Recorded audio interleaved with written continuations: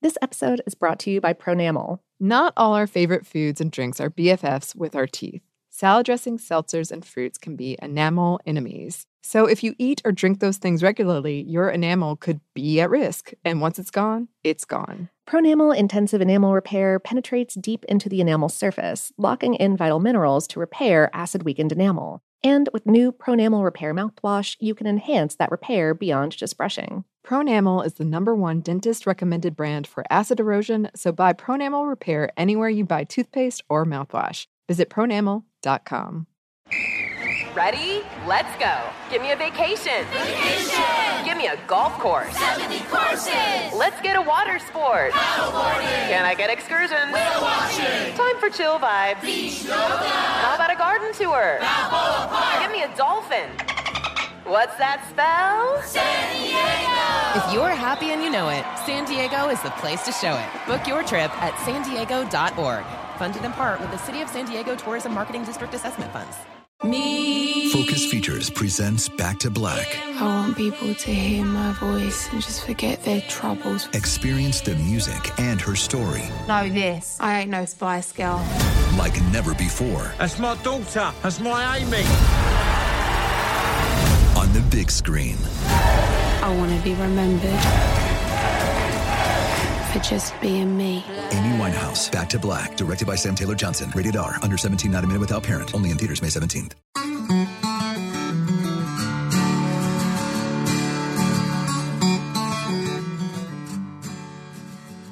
Hello and welcome to Save for Protection of iHeartRadio. I'm Annie Reese. And I'm Lauren Vogelbaum, and today we have an episode for you about the movie The Menu. Yes, we do. Woo! Because as we record, and our ultimate hope is this will come out on the same day, it is Friday the 13th, October. Friday the 13th. So a very spooky day, hypothetically, if you're into that kind of thing. Yes. Every day could be a spooky day, but yes. That's our motto here, isn't it? But this is a pretty recent movie, so spoilers. Yep. If you haven't watched it and you would like to be surprised by it, then just turn off this episode now. Go away. But come back later. Come back later. We'll Yeah. be waiting for you. Yeah, absolutely. Also, content warning, it delves into a lot of stuff that is kind of dark, kind of heavy. This is a very dark comedy film. Content warning for suicidal ideation and stuff like that. Also, hey, I hope you're doing okay. Take care of yourself, all right? If you're not into hearing about stuff like that, then again, go away and come back later. Come back later. Yeah. 'Cause we love you. We love you. Yeah. So I remember when this movie came out, I frequently watch clips from Seth Meyers' late night show. Okay, sure, yeah. And they were kind of talking about it because we'll talk about it later. But anyway, one of the people who's involved in that show was involved in this. And when I heard about it, I was like, oh my God, I have to see this because it sounded like, right up our alley because it was about like food culture, foodieism, problems in the food world, but also kind of like a satire and funny and like horror comedy thing. And I was like, oh my God, I have to go. And that is all the things. Yeah. Mm-hmm. Yes. And hilariously enough, when I went, there's a very fancy theater in Atlanta.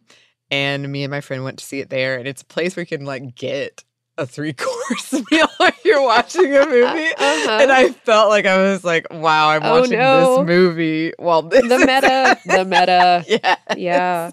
But we had a great time. We loved it. Oh, that's terrific. Yeah. I went and saw it at a little local theater with a pretty full house, actually. And I saw it with a row of people who work in the restaurant industry.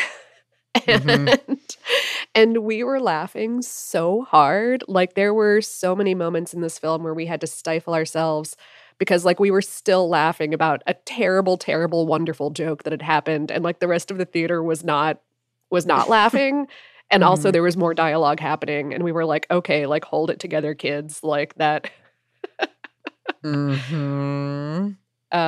So it was glorious though. I mean, like what a treat to watch something that you feel like the creators get it and Mm-hmm. and are talking about some things that really deserve to be talked about in an entertaining way. Yes, yes. Because I remember watching it and like we're gonna talk about it more, but the way it's set up is you're kind of moving through this menu, and when the descriptions came up, I was just like, "Oh no!" I was Yep. laughing so hard. Oh yeah. Oh my Uh-huh. gosh! And like the deeper that you get into the making of it, the more you're like, oh no, no, no, all of this was exactly on purpose. They knew Yes. precisely what they were doing. They really did. Well, okay. So I guess that brings us to our question. Sure, yes. The menu. What is it? Well, The Menu is a very dark comedy film to the point that I would categorize it as horror, about issues in the restaurant industry in particular, but also like greater issues in our 21st century food industry and food culture and food media, perhaps in particular. It came out in 2022. And the story follows a young woman who goes on a date to this extremely expensive, exclusive restaurant run by a fictional celebrity chef on his own private island, where he controls everything about the food production and the staff and the kitchen and the menu. And it's all very high concept. Like the dining room is adjacent to the open kitchen. Everything about the meal is a performance.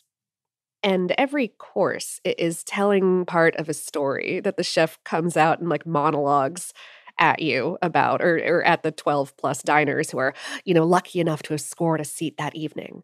The kitchen staff is like militaristically trained and precise, very hierarchical, very like Escoffier, yeah, very devoted to their chef. And all of this is like it's like bordering like normal bordering on like comedic levels of restaurant to begin with, but then as the meal continues, it gets weirder.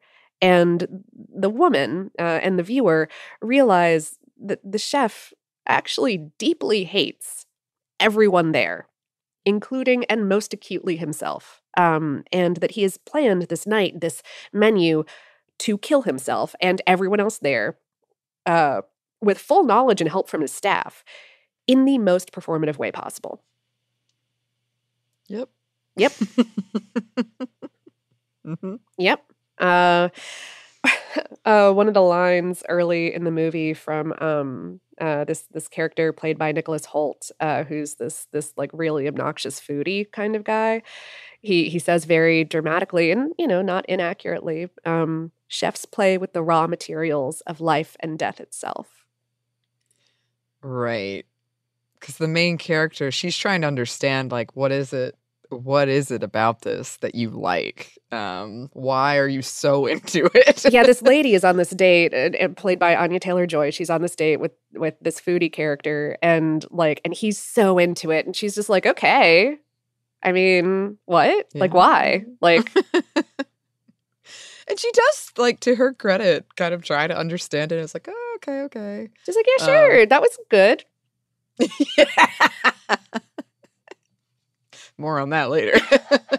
Yes. All right. So the film was written by Will Tracy and Seth Reese, or Rice, perhaps. I haven't heard it out loud. Who are both comedy writers, with priors writing for The Onion and on Succession and on Seth Meyers' Late Show.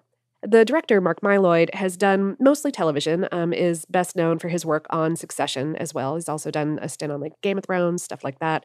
And they put together a team that was just really passionate about and appropriate for satirizing and commenting on the very real and present problems in the restaurant industry in very hilarious, very upsetting ways.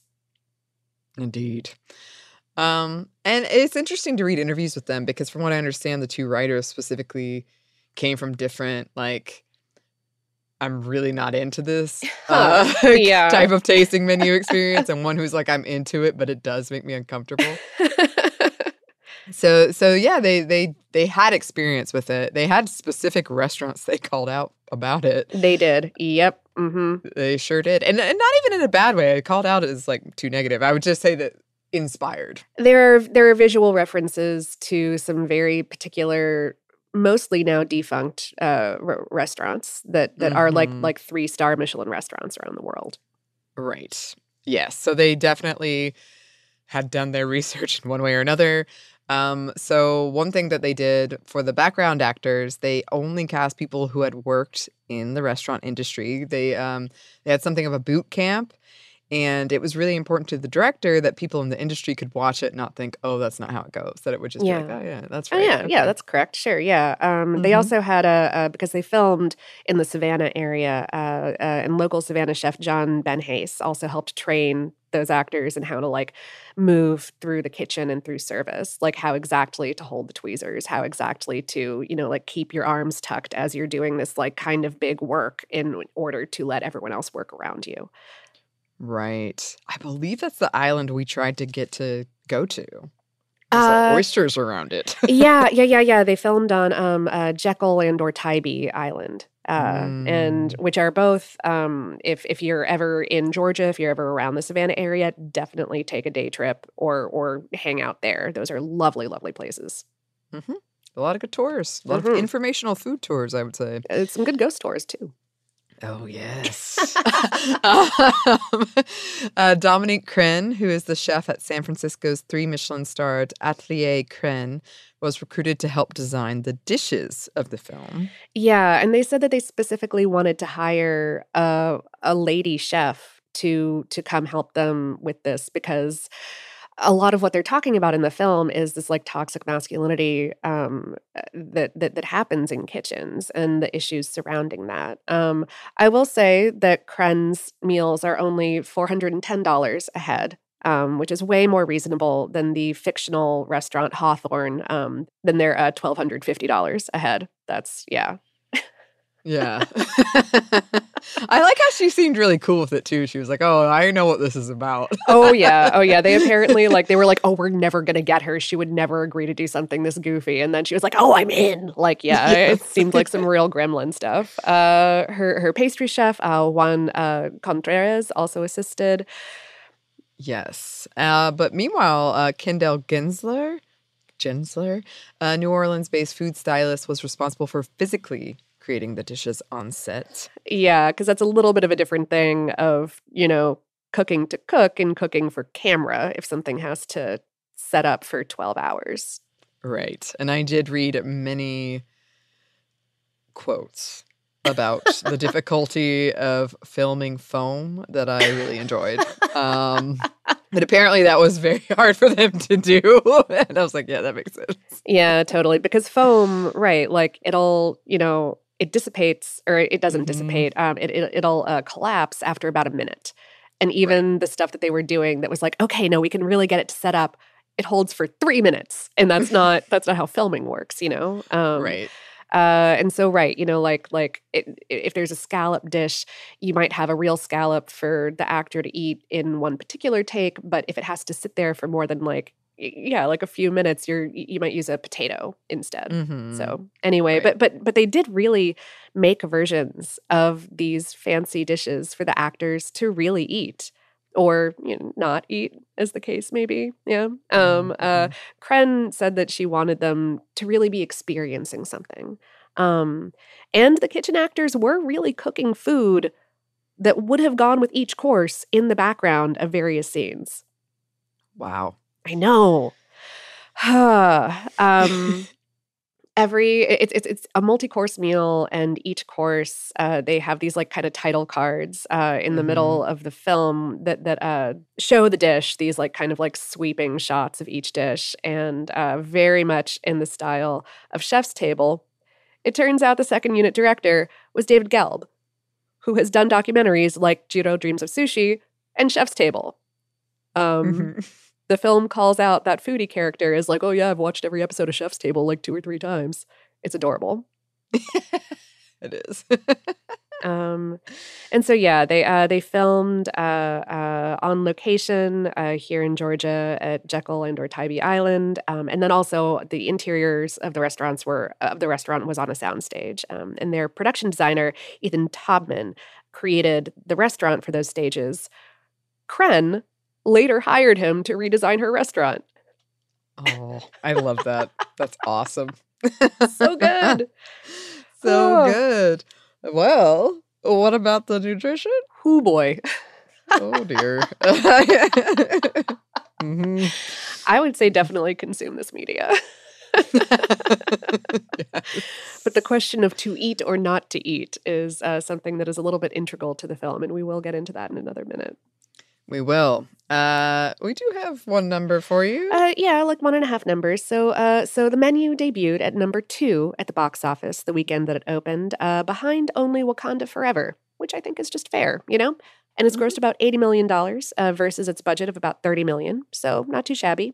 I think it was Searchlight's biggest opening weekend for a film, Mhm. I think. Oh, it was so fun when it came out because anytime a horror movie comes out, I'm like, oh, I gotta go. Yeah. But this movie, when it came out, it was very vague. Like I had a kind of concept of what it would be, but I thought there was going to be more cannibalism. Sure, I always assume that a food horror film is going to Right. be cannibalism. And it was less that. Way less that, yeah. Way less. But a lot of other horrifying things, which we're going to get into. Oh yes, yeah. So yeah, we're gonna get more into the dishes and the concepts explored in this film. But first, we are going to get into a quick break for a word from our sponsors.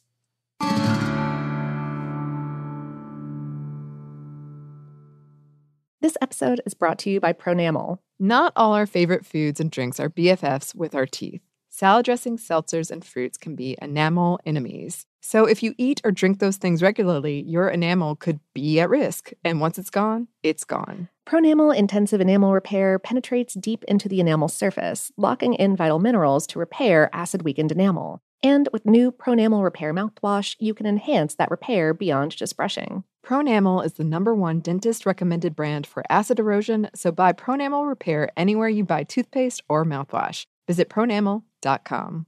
Focus Features presents Back to Black. I want people to hear my voice and just forget their troubles. Experience the music and her story Know this. I ain't no Spice Girl. like never before That's my daughter. That's my Amy.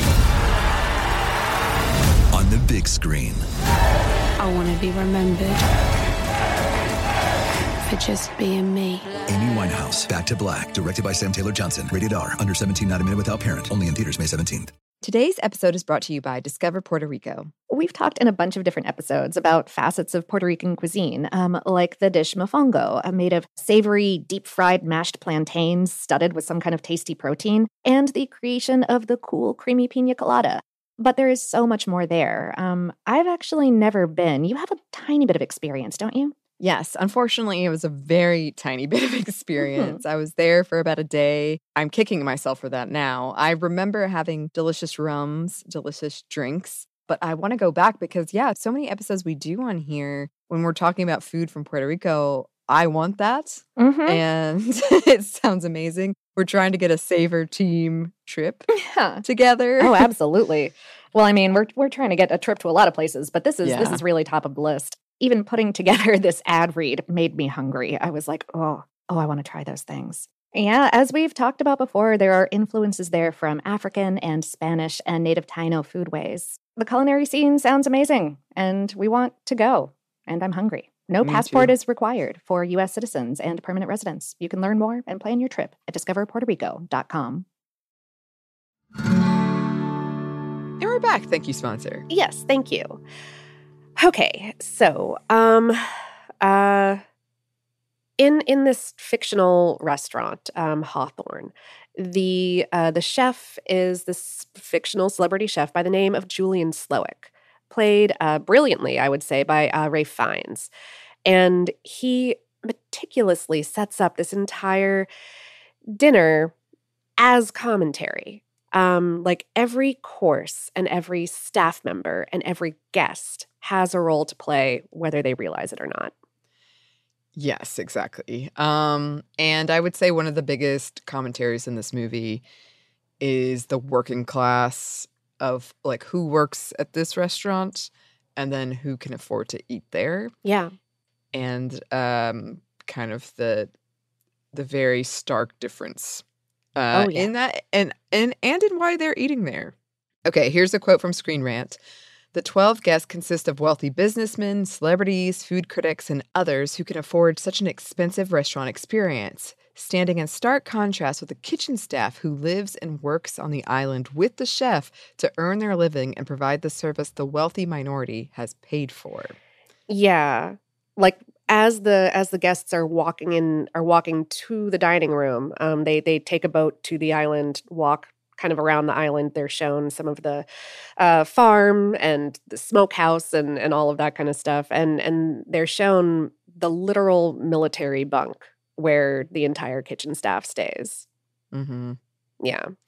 Yeah, and it feels very like, in the way a restaurant will be kind of, oh, this is where we grow our organic, whatever. It feels very like, see how much they're working as sort of a Yeah. part of like, oh, you can appreciate this more, even though pretty much everyone there are jerks to the staff. Oh yeah, no, all of the guests are very entitled. Right, okay, so everyone who scores a seat at this final dinner is representative of issues in the industry in some way. There's the restaurant critic whose reviews make or break not only restaurants but lives. Who doesn't even seem to see food as a pleasure anymore, but rather something to dissect. There's the wealthy couple who go because they can, not because they're enjoying it or even really paying attention to it. Um, there's the finance bros from the investment firm that keeps the place afloat who feel so entitled to royal treatment, but don't really appreciate anything that they do get. Mm-hmm. There's the Hollywood celebrity, like scrambling for status. There's the foodie who has absolutely no industry experience but thinks he's an expert. Like everyone there is an entitled prick in their own special way. Yeah. Yeah, there's a lot of like the food critic's like, oh, this emulsion, it's not working. And then she gets a whole thing. Yeah. She comments snidely to her dining partner about the fact that one of the sauces was broken. And then the Mhm. staff brings her increasingly large bowls of broken sauce. Yes. And it gets more and more uncomfortable. And it's my favorite thing. Oh gosh, it does. Here's a quote from Looper. The menu attacks privilege head on, exposing to the audience what it means for love and passion to be taken out of someone's craft. Every character who attends Chef Julian's special evening finds themselves there because of their greed, exorbitant riches, or rampant privilege. Yeah. Mhm. There are only two guests who don't fit this mold, and those are Chef Julian's mother, who is an alcoholic who, through her own failures as a parent, set Chef Julian on his path to this terrible, dark place. And then our main character, who gives the name Margot, that's not her real name, played by Anya Taylor-Joy again. Yeah. It turns out that she was not the original partner that her date, the foodie played by Nick Holt, was going to bring. It turns out that she is a sex worker who he hired. And he treats her with just such complete, like, disdain isn't even the right word. Like, he just talks down to her constantly and aggressively. Oh, yeah. Like she can't possibly know anything. Again, this is the guy who doesn't know anything. He's just watched a lot of Chef's Table. Yeah, he's just right. He's just a fanboy. And he thinks that because he's watched all of this and because he knows what a Paco jet is, that he knows what it's Yeah. like to be industry. Right. And he definitely sees her as completely disposable because he knew what was going to happen. Yeah, it turns out that he also, knew that Chef was going to murder everyone at this dinner and hired her anyway. And didn't tell her. Didn't tell obviously, her. perhaps. Yeah. Spoiler alert. Anyway, yeah. Spoiler, yeah, we'll Many, get many, into that many, more. many spoilers. Yes. I did want to mention here, and we're about to go into these food descriptions in a second, but as a part of this, I feel like one of the early signs of, oh, I see what's going on here, is when everyone is served a breadless bread plate. And it's basically exactly what it sounds like. It's all these sauces. There's a description of the bread and That is how not they served. make it. Yeah. Yes. Yes. And like the history of it, of being kind of this working class thing and all of this stuff. But none of them get it. Basically, very clearly implying none of the guests deserve the bread.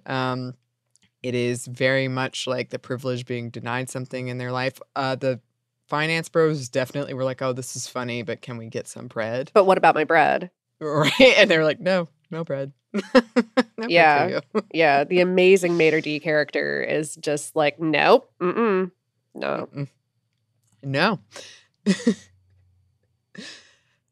But that does bring us to the descriptions, which kind of move us through the movie. They kind of are telling you, like, okay, this is what we're going to tackle right now. Yeah. Hoofda, yes. Okay, right. Uh-huh. So this is a multi-course meal. I can't count, what, like 10 courses? Sure. And right, almost all of them are presented in this very chef's table way with those sweeping close-up shots of the plating and the descriptions on the screen in gentle fonts, accompanied by a monologue from Chef Slowick. And the cooking technology and techniques involved are very posh, very molecular gastronomy. Yeah. So, all right. So going through the courses, there's like a pre-amuse-bouche of sorts that's served on the boat over, a single raw oyster with a, I always say this wrong, mignonette? Mignonette? I've always said mignette. Min- Oh, no. Mignette? You know more French than I do, sure. An emulsion of that. It's the vinegar sauce that you heckin' put on an oyster. Yeah. And then lemon caviar, little agar or whatever bubbles of lemon, and an oyster leaf because puns. Always. Always because puns, yes. Once they're seated, there is another amuse-bouche, tiny compressed balls of cucumber and melon, surrounded by milk snow and charred lace. I don't know what that means. Me either. Yeah, great. Then the first course, called the Island, which is a single raw scallop plated with plants and rocks from around the island and a slush of melting seawater. It looks nice, but it doesn't look like food, is what I'll say about that one. I mean, I would eat a single raw oyster at a fancy restaurant, and I would be real excited about it. Absolutely. But it looks kind of like a rock. But the rest of the plate is rock. Yeah. And not like edible no, it's rocks. Yeah. It's mostly rocks. The second course is then the breadless bread plate with 6 little dots of sauce and like a little spatula to kind of eat them with, taste them with. The third course, hoofda, is called memory, which is a build-your-own taco plate served with house tortillas and smoked chicken thigh al pastor. This is where things start getting aggressively stranger because the chef serves it with little scissors in each chicken thigh and describes how he had to stab his father in the thigh with a pair of sewing shears to stop him from hurting his mother one day. It's a very intense film. And the tortillas are printed with embarrassing images for each individual patron. Yeah. Yeah. They really did use a laser printer to really print images on edible tortillas for the actors to eat. Oh, wow. Yeah. I heard that they kind of had seen that before, and I'm like, oh, is this a thing at restaurants? Oh, no. Getting increasingly more disturbing. The fourth course is called the mess. The dish itself seems fine. It's a roasted fillet of beef plated with a potato confit, pressure-cooked vegetables, jus, and bone marrow. Involves a live suicide as it's plated. Then a palate cleanser, bergamot and red clover tea. Yep. Yeah.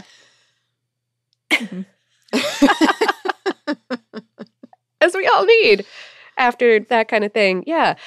Next up, Man's Folly, served only to the ladies, which is a little bit of crab with that foam that was so difficult to keep on set, which is a yogurt whey, by the way, garnished with dried sea lettuce, kelp, and umeboshi.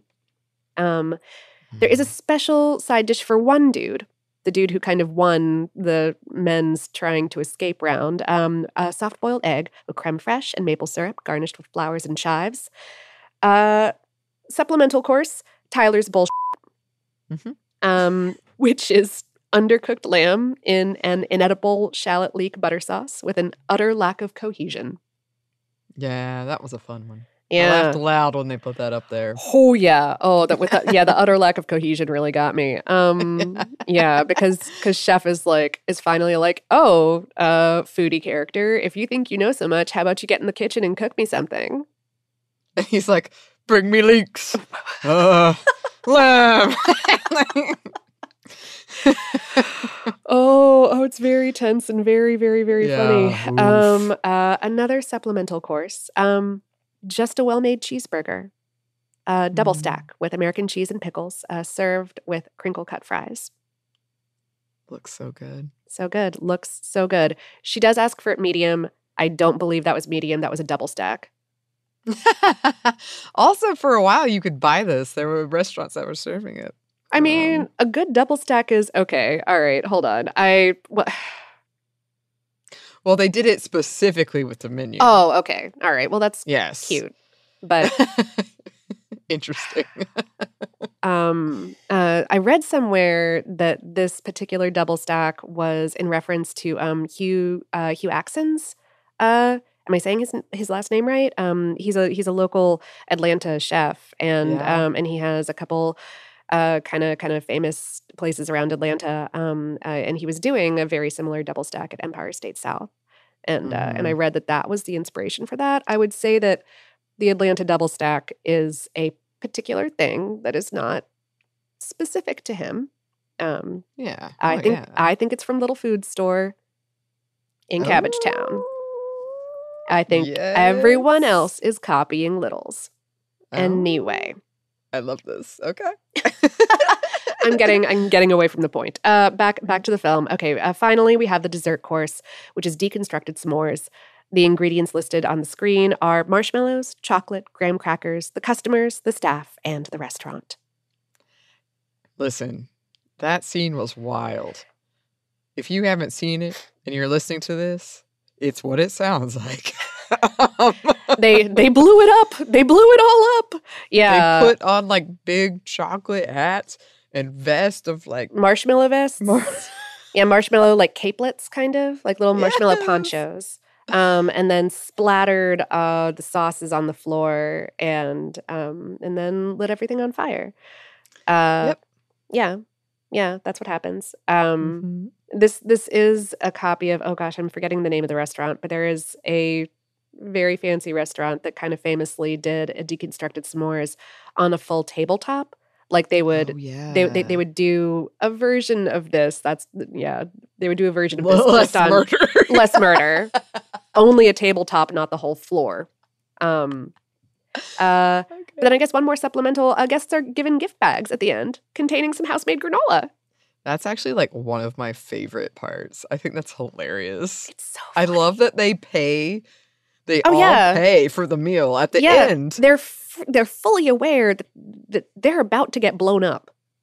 And they pay for the meal. And they give them their credit cards. Yeah, and then they get, right. Mm-hmm. I love it so much. It's beautiful. And then it cuts to Margot, who gets away.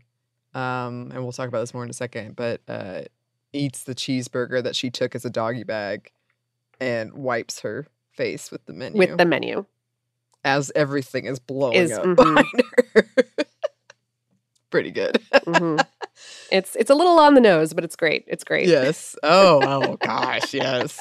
But one thing with Margot is like pretty early on, you realize this isn't her scene. Yeah. And one of the things she kind of immediately establishes is that she's perfectly capable of deciding what she wants to eat, how much to eat. And that's in the face of both the foodie jerk who hired her and took her to this island, but also the chef who's kind of like, no, I promise everything on the menu has been calculated. You're not going to get too full. It doesn't make sense unless you eat everything. And she's like, no, I'm good. You're like, no, I'm good. I'm not going to eat your sauces. I'm not going to eat your sauce plate. I don't need these sauces. I'm not interested. And I think that he's genuinely wounded because I think he's like, but this bullshit is my life. Yes. If you don't subscribe to it, what am I? also he clocks immediately that she doesn't belong there. Like, aside from literally her not being on the original guest list, he immediately clocks that she is also in some kind of service industry. Yes. And I think he wants to impress her more than he wants to impress literally anyone else in the room from that moment on. I agree. And they have a pretty big, that's sort of the culmination of how she gets out. But they have a big conversation about being the service industry and quote shoveling the shit. Yeah. But yeah, I do think like it's interesting to see her juxtaposed against Nicholas Holt's character, who is like, I love every sauce. Have you tried these sauces? When basically there's no food. There's no Yeah. And she's like, what? She's like, no, it's not. You haven't given me food. Right. And there's also like a running through line of she smokes and he keeps telling her like, oh, that's going to ruin your palate. You're not going to appreciate this if you keep doing that. And he does that a lot. So like when they have the first amuse-bouche on the boat, the oyster, Tyler, who's Nicholas Holt's character, explains to her, because she basically is like, I just like the oyster. Like, I'd be good with just the oyster. I don't need all this other stuff. Yeah. And he explains to her, like, you're wrong. Your palate is wrong. You don't appreciate the genius of what's happening here. And yeah, he talks like he's this authority. And then later, as we discussed, ooh. I mean, there's certainly, I mean, like you can love food, right? Like without being particularly adept at cooking it. Like I would put myself in that category. I could also, like slightly embarrassingly, probably be the guy who's sitting in a restaurant being like, was that bergamot in the Yes. in the tea? I think I tasted bergamot. Was that it?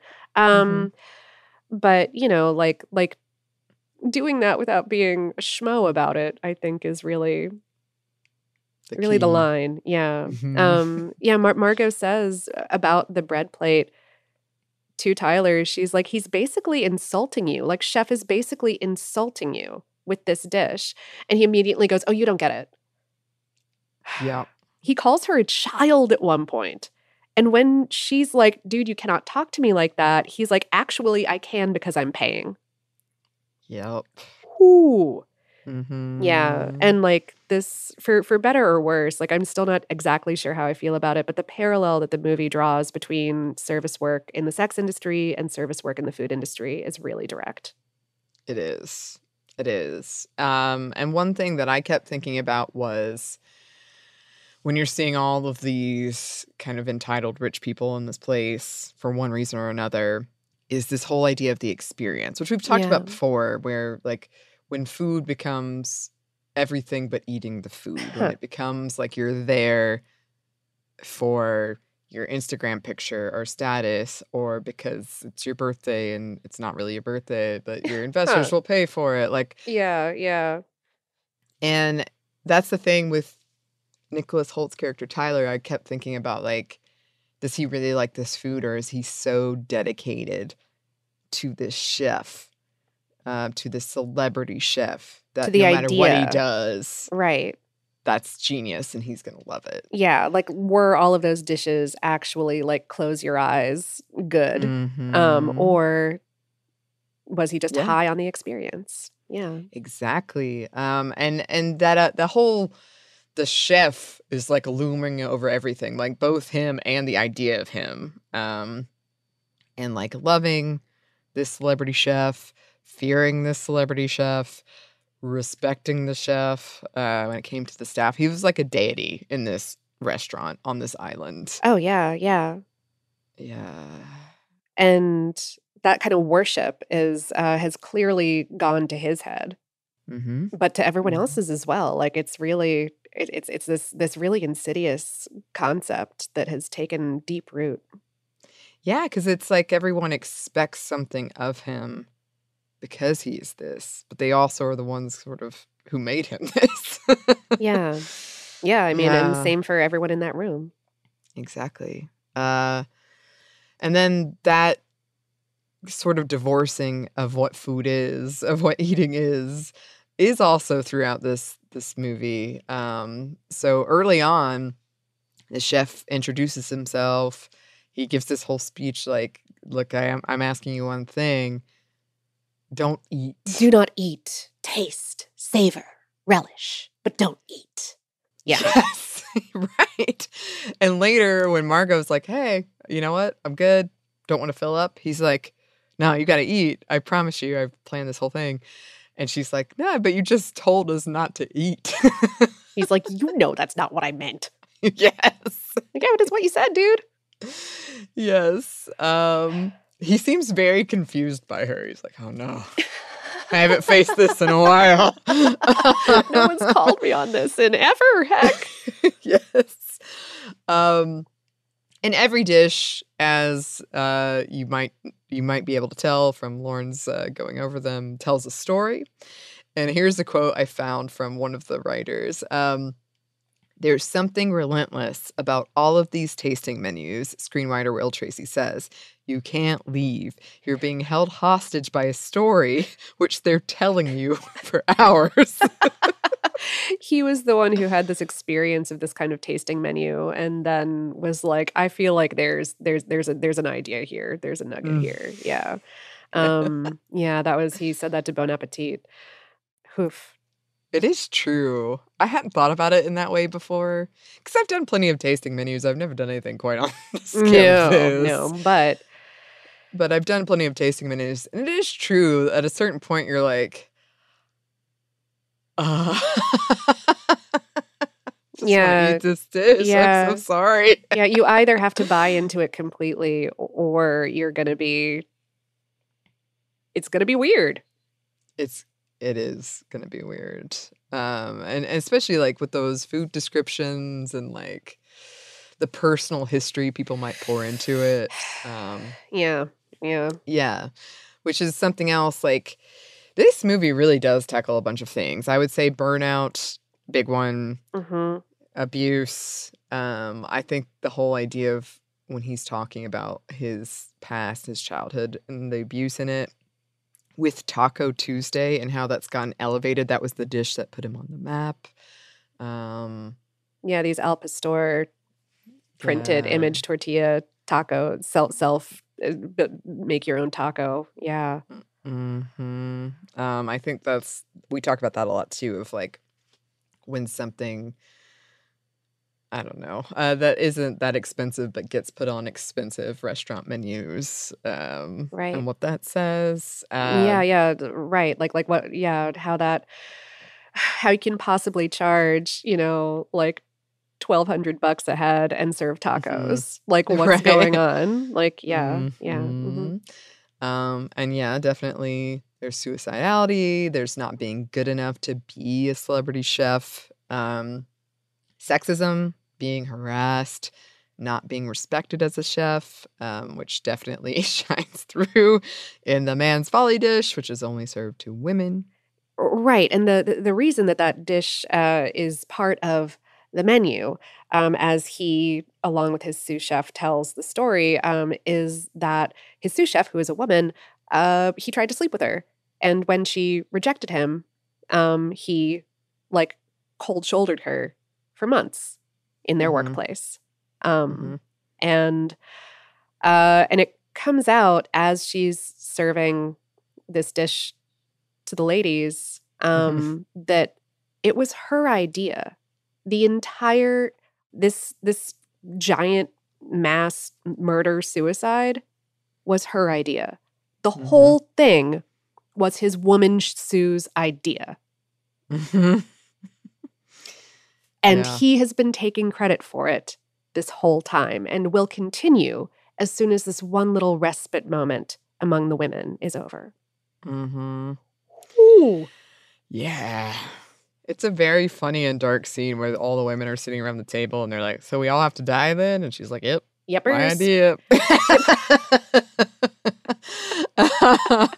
Also, I think it's pretty telling because there's plenty of signs something's wrong early on, but when the chef kills himself and then everyone keeps eating. They keep eating. Like they bundle up the body and they're like, all right, it must be part of the show. It must be part of the thing. During the mess, dude kills himself. And then, right, everyone's like, oh, is it theater? Okay, these tacos are great. Like, or this, I love filet. Here we go. Like, okay. Mm-hmm. Yeah. Just kind of the like willing to look away of the damage that's being done. Also, we have to talk about the cheeseburger. So basically, at this point, Margot has seen a picture of the chef, Julian, when he was younger and he was first starting out and he was making hamburgers. And she's like, oh, I've got to get out of here. I'm going to die. And so she stands up and claps her hands. Which is a recurring thing before every course. The whole kitchen staff, or Chef Julian claps, and the whole kitchen staff comes to attention. And it's very jarring every time. It is extremely jarring. So she does it and says, I would like to send something back, which is something Nicholas Holt's character said, you never do that. And she's like, I would send something back. I'm hungry. Everything I've eaten was made without passion or care. And the chef is obviously like, oh no, flabbergasted. This can't be. And it boils down to him saying, what would you like? We can make you feel full. Whatever you want. Yeah. And she says, just a good cheeseburger. I don't know if you know how to make it. I just want a good cheeseburger. And he's like, no. I know how to do it. And it's really kind of funny because they talk about like American cheese and then why it's a good cheese for this and like crinkle fries. Anyway. But he makes this cheeseburger for her. And it seems to remind him of why he got into this in the first place. Yeah. Of like the love of cooking. And she takes a bite of it. It looks delicious. It's only $9 and something cents. Yeah, gratuity included. Yeah. Mm-hmm. And she's like, okay, my eyes are bigger than my stomach. Is that right? Yeah, yes. yeah. And it's like, can I take this to go? And he lets her. And he gives her a doggy bag and lets her go. And she flees the island. Yes. And everyone else is kind of like, it's kind of like, well, good on you. Yep, you go. Yep. I guess I'm just sitting here now. I guess I'm just waiting for my death, which I deserve, which I have come to realize over the course of this 10-course meal. Over the course of these 10 courses. Here we are. Yep. Yes. Yep. Yes. And that brings us to the s'mores. The final thing. Kind of becoming part of the menu. Yeah. Mm-hmm. I felt it was very just desserts sort of messaging. Mm-hmm. And I do love that they kept reiterating the menu only makes sense if you have all the dishes. Yeah. So I feel like they've all come to this point and they're like, yeah. They're like, well, here we are. Yeah. Rafe finds Chef Slowick gives one last impassioned monologue about how bad s'mores are, but that everyone seems to love them, so he's going to do it anyway. And apparently Ray Fiennes actually basically wrote that monologue. The character didn't originally have a final one, and Rafe went to the director and writers and was like, hey, I think he needs one, right? Because, this is his moment. This is his, ego moment. So and they were like, you're right. And good job. We'll just put that in there. Great. Yes. Apparently I read so many making of things over the past couple days. Apparently to create the s'mores on the set, because they turned the entire floor of the restaurant into this giant splatter s'mores thing. But you can't just splash down a bunch of sauce and then film around it for multiple hours. That you would track it everywhere. It would not be good. Even if it was just paint and not real food, it would be bad. So to create it, they actually did splash down stuff on set. Then I get a little bit muddy about the details here, but basically they actually splashed stuff down on set, then projected an image of that onto the floor of a different room, of a parallel set. They used that as a template to build up resin models of the real stuff. And then before they cleaned up the actual stuff, they traced around it with blacklight activated transparent markers. So then when it was time to film, they busted out these blacklight headlamps and brought in their plastic models and laid them down on these invisible lines on set Wow. just perfectly. Mhm. Apparently the actors were there and they were totally incredulous. That's a quote. Wow. That's wild. I love this. I love Oh, this. oh my So fun. gosh. Wow. Okay.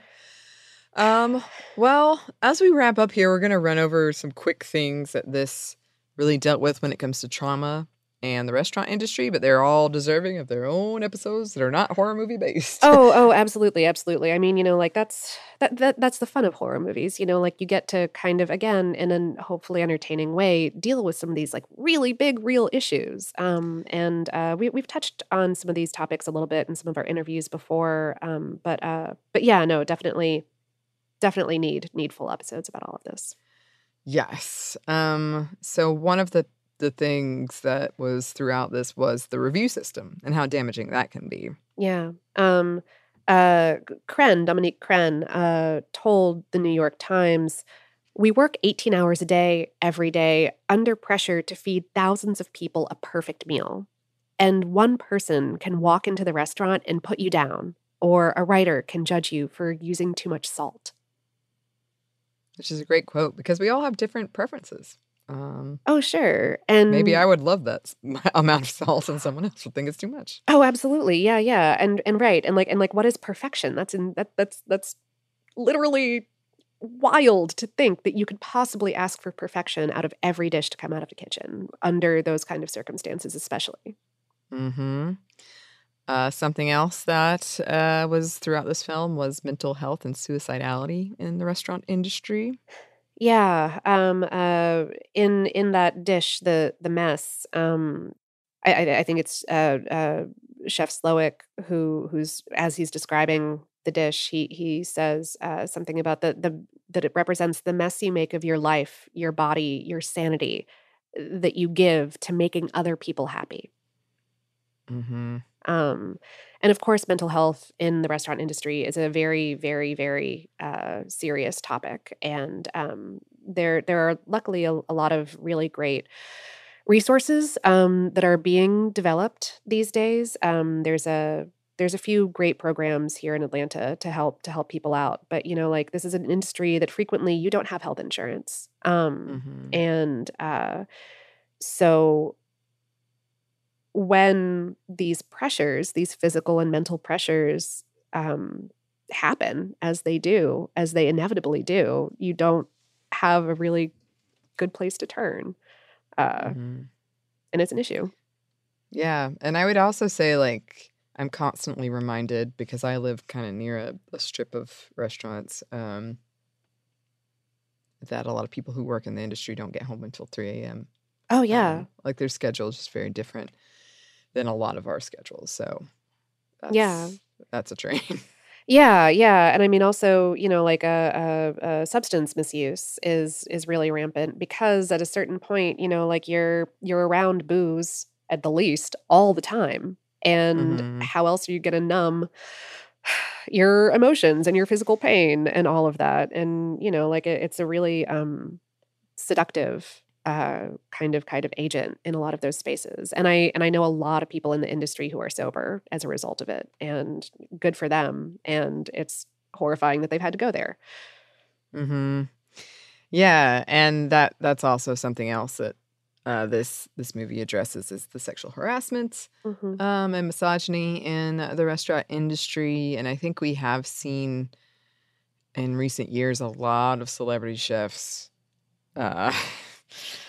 get accusations against them and fall away because of that, which, yeah, good. Oh, yeah.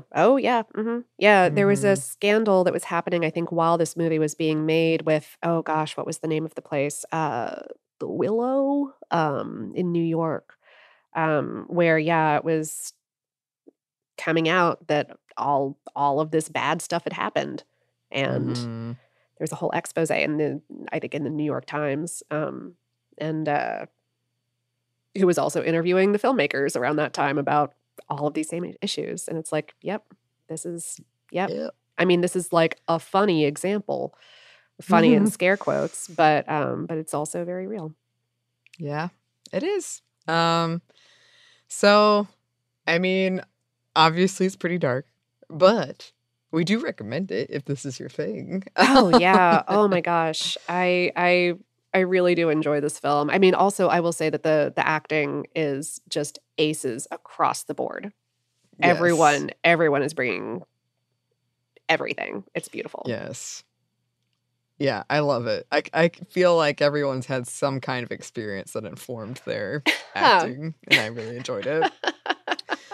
And it's funny. Like, I think if you listen to this show and you, in any capacity, enjoy some dark comedy or horror, it's very funny for people who enjoy food media, I think. Yes. You're like, oh. Yeah, there's a few descriptions of the food or just like the way that things are phrased. Like when the maitre d' is like, feel free to go watch our chefs as they innovate. I'm like, oh my goodness. Yes. Oh my gosh, I forgot about that. Yep. Oh. So good. So good. But I think that's what we have to say for now. I think it is. We do have some listener mail for you, though, and we are going to get into that as soon as we get back from one more quick break for a word from our sponsors.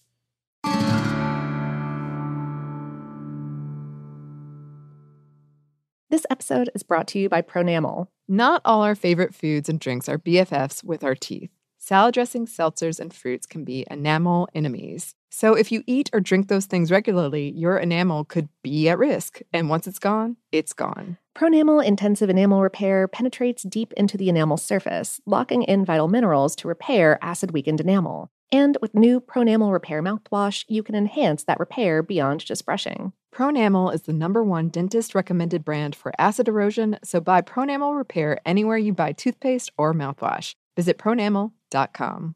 Focus Features presents Back to Black. I want people to hear my voice and just forget their troubles. Experience the music and her story Know this, I ain't no Spice Girl. like never before That's my daughter. That's my Amy. on the big screen. I want to be remembered for just being me. Amy Winehouse, Back to Black, directed by Sam Taylor Johnson. Rated R, under 17, not a minute without parent. Only in theaters May 17th. Today's episode is brought to you by Discover Puerto Rico. We've talked in a bunch of different episodes about facets of Puerto Rican cuisine, like the dish mofongo, made of savory, deep-fried mashed plantains studded with some kind of tasty protein, and the creation of the cool, creamy pina colada. But there is so much more there.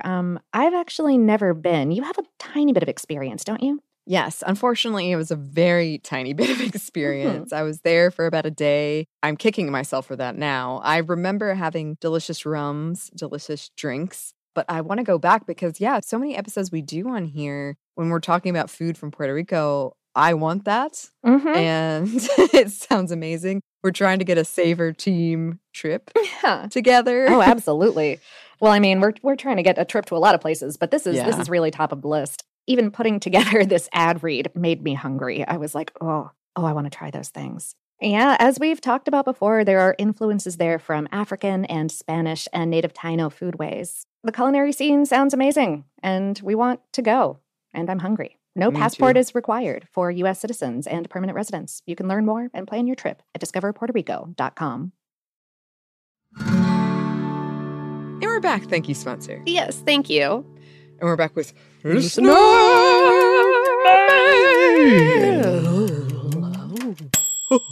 Friday the 13th.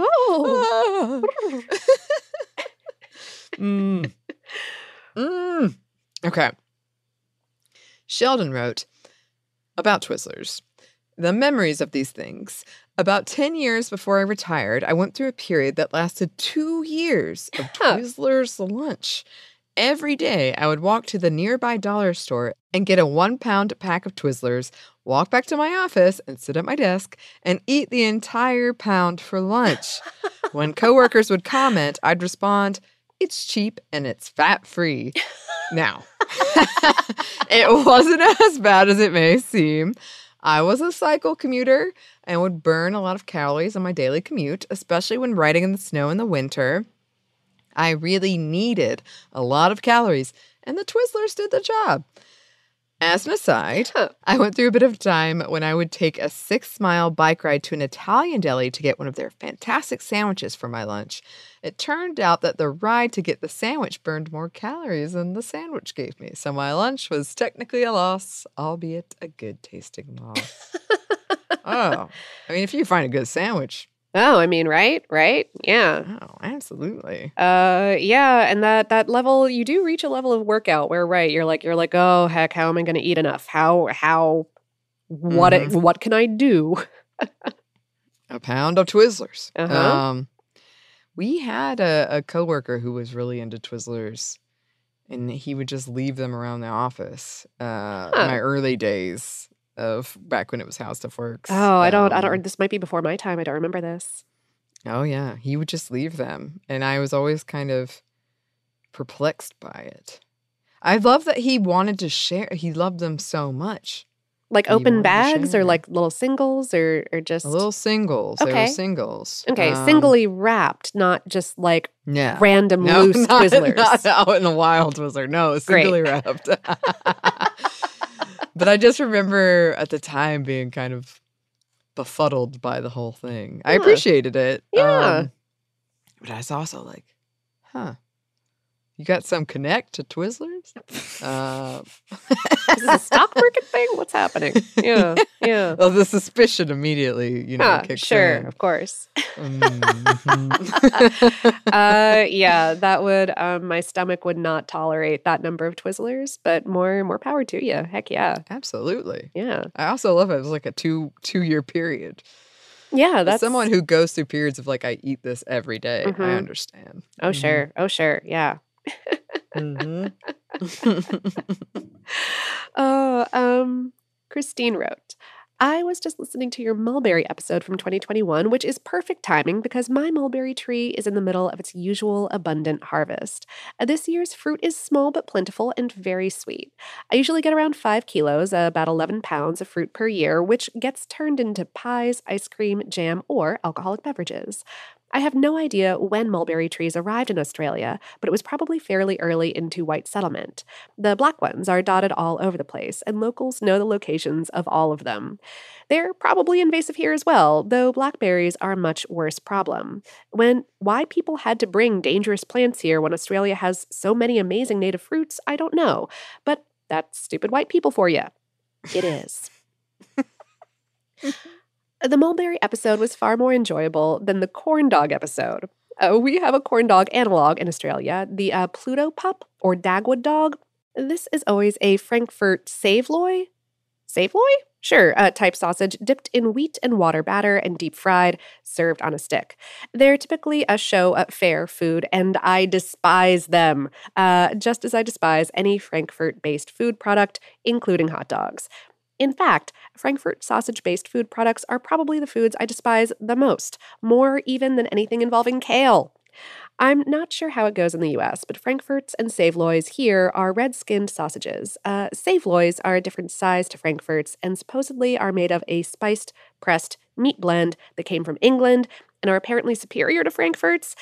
These are a reclaimed meat product, probably the bits of unsold animal that were dumped in the Thames in medieval times. Saveloys and Frankfurts are equally vile, as far as I'm concerned. I never really liked them, but my undying loathing was set in diamond by my brother, who cooked some of these detestable things once for lunch. He put them on the stove, then forgot about them. You boil them to cook them, and the pan had boiled dry. It was the smell that reminded him. If you overcook them, Frankfurts burst. The pan was full of this disgusting bright pink sludge shot through with bits of red. My brother and father proceeded to pile this muck on bread and eat it. I could not. The mere memory makes me nauseous, though that could be the bad thunderstorm overhead. I should think about cheese instead. Good cheese is always worth thinking about. True. True. I have to say, I am a very positive person. I think you would agree, Lauren. Yeah, But there is something so delightful about reading somebody's true disgust about Yeah, a food item. like very real revulsion. Yeah. Like the words are fun. Like I really enjoyed it. I mean, I'm sorry for your experience. Yeah. I'm sorry that you had this food ruined for you, but you didn't really like it to begin with, so I guess that's sort of fine. But Yeah. And you got away with words. I was moved. Yeah. To places I didn't know I was going to go. Yeah, I had to retake the Dumped in the Thames line because I'd read it before. I'd actually read this before we got on mic, but it was so funny that I just cracked up in the middle of the line. I do. I love it. And, I have my foods I don't like, and I do enjoy complaining about them. So I understand.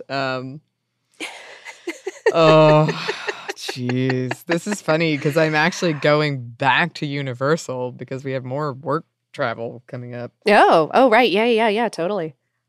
And they have a corn dog. Yeah? Yes. The Last of Us based corn dog. Oh my God. Cordyceps dog. That's really silly. Okay, cool. Will I eat it? I don't know. Probably. Well, yeah. Only, You have to for us, Annie, and you have to let us know what the experience is. Yeah. Well, I will. I'm ready. I'm ready for this. Also, congrats on your mulberries. Yeah. Let us know what you wind up making from this batch. Oh yeah, please. I love all the things you listed. You have so many options. Right? Yeah. Yes. Okay. Well, in the meantime, thanks to both of these listeners for writing in. If you would like to write to us, you can. Our email is hello@savorpod.com. We are also on social media. You can find us on Twitter, Facebook, and Instagram @SavorPod, and we do hope to hear from you. Savor is a production of iHeartRadio. For more podcasts from iHeartRadio, you can visit the iHeartRadio app, Apple Podcasts, or wherever you listen to your favorite shows. Thanks, as always, to our super producers, Dylan Fagan and Andrew Howard. Thanks to you for listening, and we hope that lots more good things are coming your way.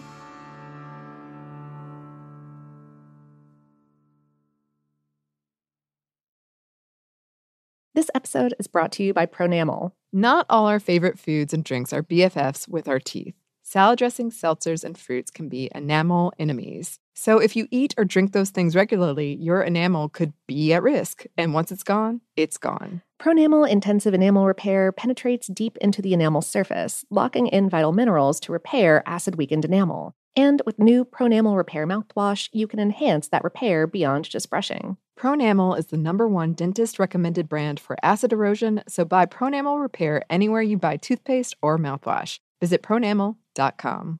Life in our modern age comes at you pretty fast, which makes our time away especially valuable. When I take time to relax, I like to get far from my everyday life, immerse myself in natural beauty, and have unique experiences. But you don't have to leave the U.S. to experience tropical rainforests and islands filled with adventure, warm culture, and national treasures. Visit Puerto Rico, an island with a vibrant spirit that will sweep you away. Because when you visit, you don't become part of the island, it becomes part of you. In Puerto Rico, you can forget where you came from and embrace where you are. Puerto Rico, where visits end, but stories last forever. No passport required for U.S. citizens and permanent residents. Learn more and plan your trip at discoverpuertorico.com. Xfinity has free premium networks for everyone this month, no matter what kind of entertainment you love. Addicted to true crime? Catch killer cases and more spine-tingling shows on A&E Crime Central. Crave adventure? Explore Asian action movies on Hi-Ya. Searching for something extreme? Check out skating, snowboarding, and more on Fuel TV Plus, the global home of action sports. And find crowd-pleasing bops on iHeartRadio's Hit Nation playlist. There's new free shows and movies to love every week. Say free this week in your Xfinity voice remote.